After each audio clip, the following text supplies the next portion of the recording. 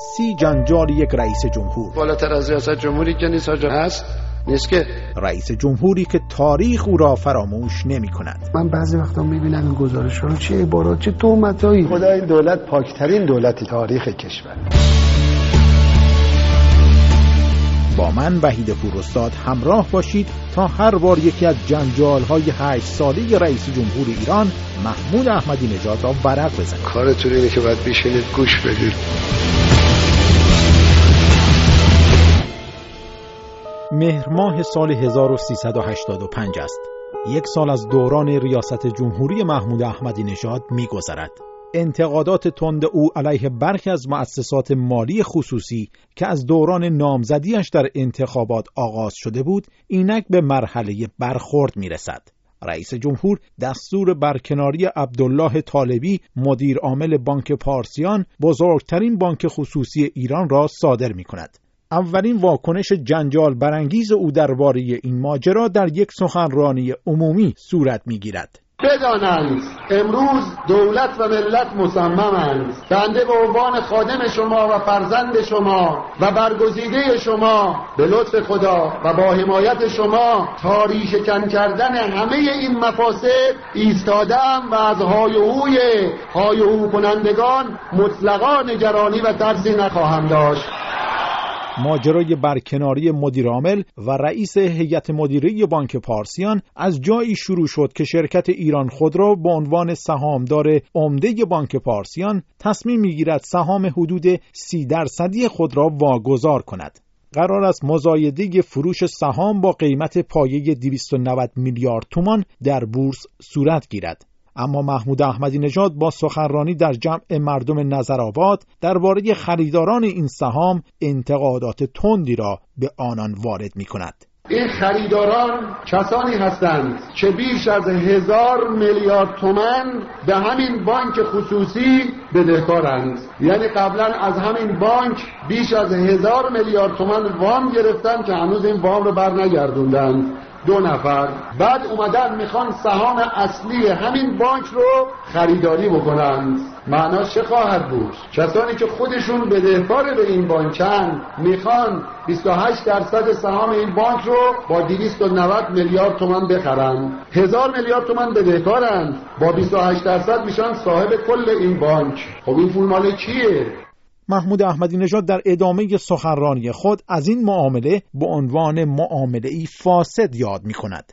به لطف خدا دولت متوجه شد و قاطعانه جلوی این فساد رو سد کرد و برخی مدیران این بانک‌ها که از قانون تخلف کرده بودند عزل شدند. اونایی که مخالف عدالتن میگن فلانی میخواد فقر رو توزیع بکنه، اونا میخوان ثروت رو توزیع بکنن، ما میخوان فقر رو توزیع کنیم. معنای توزیع ثروت رو هم فهمیدیم، معناش اینه که پول ملت رو بیاریم قلمبه در اختیار چند نفر نور چشمی قرار بدیم، این میشه توزیع ثروت. اما وقتی میگیم همین پول رو تقسیم کنیم در سطح کشور همه بهره ببرن، میگن این توزیع فقر است. من به شما میگویم اگر این توزیع فقر است، ما به این توزیع فقر افتخار میکنیم. رئیس جمهور ایران در سخنرانی جنجالی خود همچنین خبر از عزل مدیران بانکی که از قانون تخلف کرده اند میدهد و سپس به خریداران سهام کلان بانک پارسیان هشدار میدهد اگر تا 2 هفته دیگر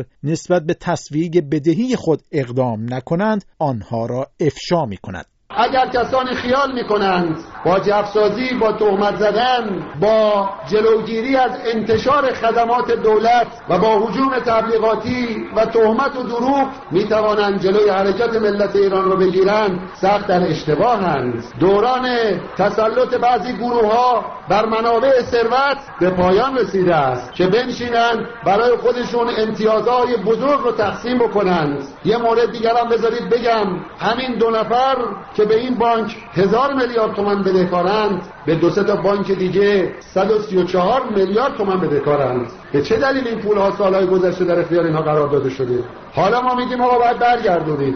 من البته در حضور مردم به اون کسانی که وام‌های کلان گرفتن و با قلدری نمیارن بدن اعلام میکنم 15 روز فرصته، 15 روز باید برن با بانک ها حسابشون رو مرتب کنن. چجوری میخوان پول مردم رو برگردونن؟ اگر تا 15 روز بانک ها به من گزارش ندهند که اینها اومدن و اون پولایی رو که با پارتی بازی گرفتن و با قلدری نمیدن تکلیفش رو روشن کردن، اگر چنین گزارشی نرسد بنده به عنوان نماینده ملت اسامی اینها رو به ملت اعلام خواهم کرد.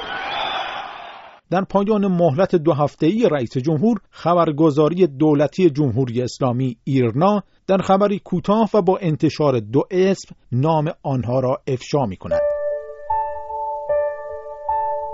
برخی از رسانه‌ها می‌نویسند حساسیت رئیس جمهور ایران بر روی این بانک به خاطر این بود که تصور می‌کرد در انتخابات ریاست جمهوری این بانک به رقبای سیاسیش کمک کرده است. علی مزروعی، نماینده مجلس شورای اسلامی در دوره 6. آقای احمدی نژاد قبل از انتخابات و حتی سالهای اولیه‌ای که در مسند رئیس قوه مجریه قرار گرفت، این بحث‌ها و حرفایی که میزد بیشتر ناشی از جهل نسبت به موضوع بود. اما این نکته رو بهش توجه داشت که بخشی از این حرفایی که میزنه تو جامعه و خصوصا بین اقشار متوسط و محروم میتونه جاذبه داشته باشه. یکیش همین موضوع بانک پارسیان هست و اینکه دست گذاشت رو بانک پارسیان برای اینکه بانک پارسیان اولین بانک خصوصی موفق در کشور بود و تونسته بود اعتماد مردم رو جلب کنه برای سپرده‌گذاری و روز به روز کارش بهتر و در واقع با استقبال بیشتر مواجه میشد و احتمالاً توی انتخابات در واقع میشه گفت که خیلی به احمدی نژاد و تیمش کمک نکرده بودن و به رقیبش کمک کرده بود. من فکر می‌کنم بیشتر احمدی نژاد از این موضوع با بانک پارسیان برخورد کرد. معامله خرید سهام بانک پارسیان در بورس لغو می شود. رئیس سازمان بورس دلیل این ابطال را دیر رسیدن ضمانتنامه اعلام می کند. اما برخی از کارشناسان و رسانه‌ها از آن به عنوان ابطالی مرموز و غیر منتظره یاد می کنند و معتقدند اگر بانک مرکزی با انجام چنین معامله‌ای موافق نبود، هیچگاه مجوز انجام معامله را صادر نمی کرد.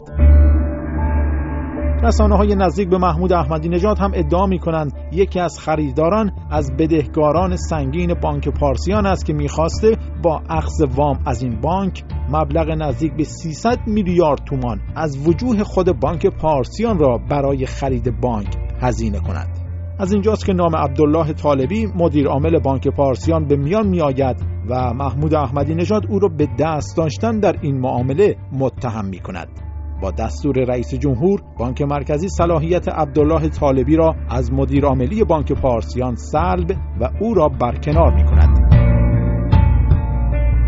محمود احمدی نژاد با وجود آنکه دستور برکناری مدیرعامل بانک پارسیان را داده بود، اما پس از مدتی عبدالله طالبی را به عضویت شورای بازنگری در قوانین نظام بانکی در می‌آورد. با برکناری مدیرعامل بزرگترین بانک خصوصی ایران، برخی از اقتصاددانان این اقدام رئیس جمهور را کوبیدن آخرین میخ بر تابوت خصوصی سازی در ایران تعبیر می کنند و بانک مرکزی را متهم به اقدامی عجولانه، غیر منطقی و ناپخته می کنند. احمد علوی، اقتصاددان ساکن سوئد: بخش بانکی اساساً حساس‌ترین بخش خصوصی تلقی میشه و دولت‌ها و سیاستگزارا اساساً تلاش میکنن با کمترین تأثیر بیرونی و رسانه‌ای اقدام بکنن به دگرگونی‌های اگه دگرگونی لازم باشه. غالباً به شکل درون سازمانی قضیه را انجام میدن، به خاطر اینکه بانک هر نوع تحول و تغییرش باعث امواج بزرگی میشه در بخش اعتباری و مجازی اقتصاد و اون دارای یک به اصطلاح پیامدهای بسیار کلانی خواهد بود برای اقتصاد. عبدالله طالبی، مدیر عامل برکنار شده بانک پارسیان، چند سال بعد سکوت خود را می شکند و در گفتگو با روزنامه دنیای اقتصاد می گوید دیوان عدالت اداری اقدام بانک مرکزی در تشکیل مجموعه عمومی برای انتخاب هیئت مدیره را خلاف قانون دانست و سازمان بازرسی کل کشور نیز ابطال معامله سهام ایران خودرو در بانک پارسیان را غیر قانونی اعلام کرد. هرچند که بانک مرکزی زیر بار این احکام و گزارشات نرفت، اما مدیر عامل برکنار شده بانک پارسیان تأکید می کند من آبروی خودم را کف دست گذاشتم و به خاطر منافع بانک سکوت کردم. در برنامه بعدی جنجال احمدی نژاد در مورد ورود زنان به ورزشگاه‌ها را ورق می‌زنیم. بعضی تو ذهنشونه که ریشه مفاسد زنان، واقعا تو ذهنشونه اینطوری نیست.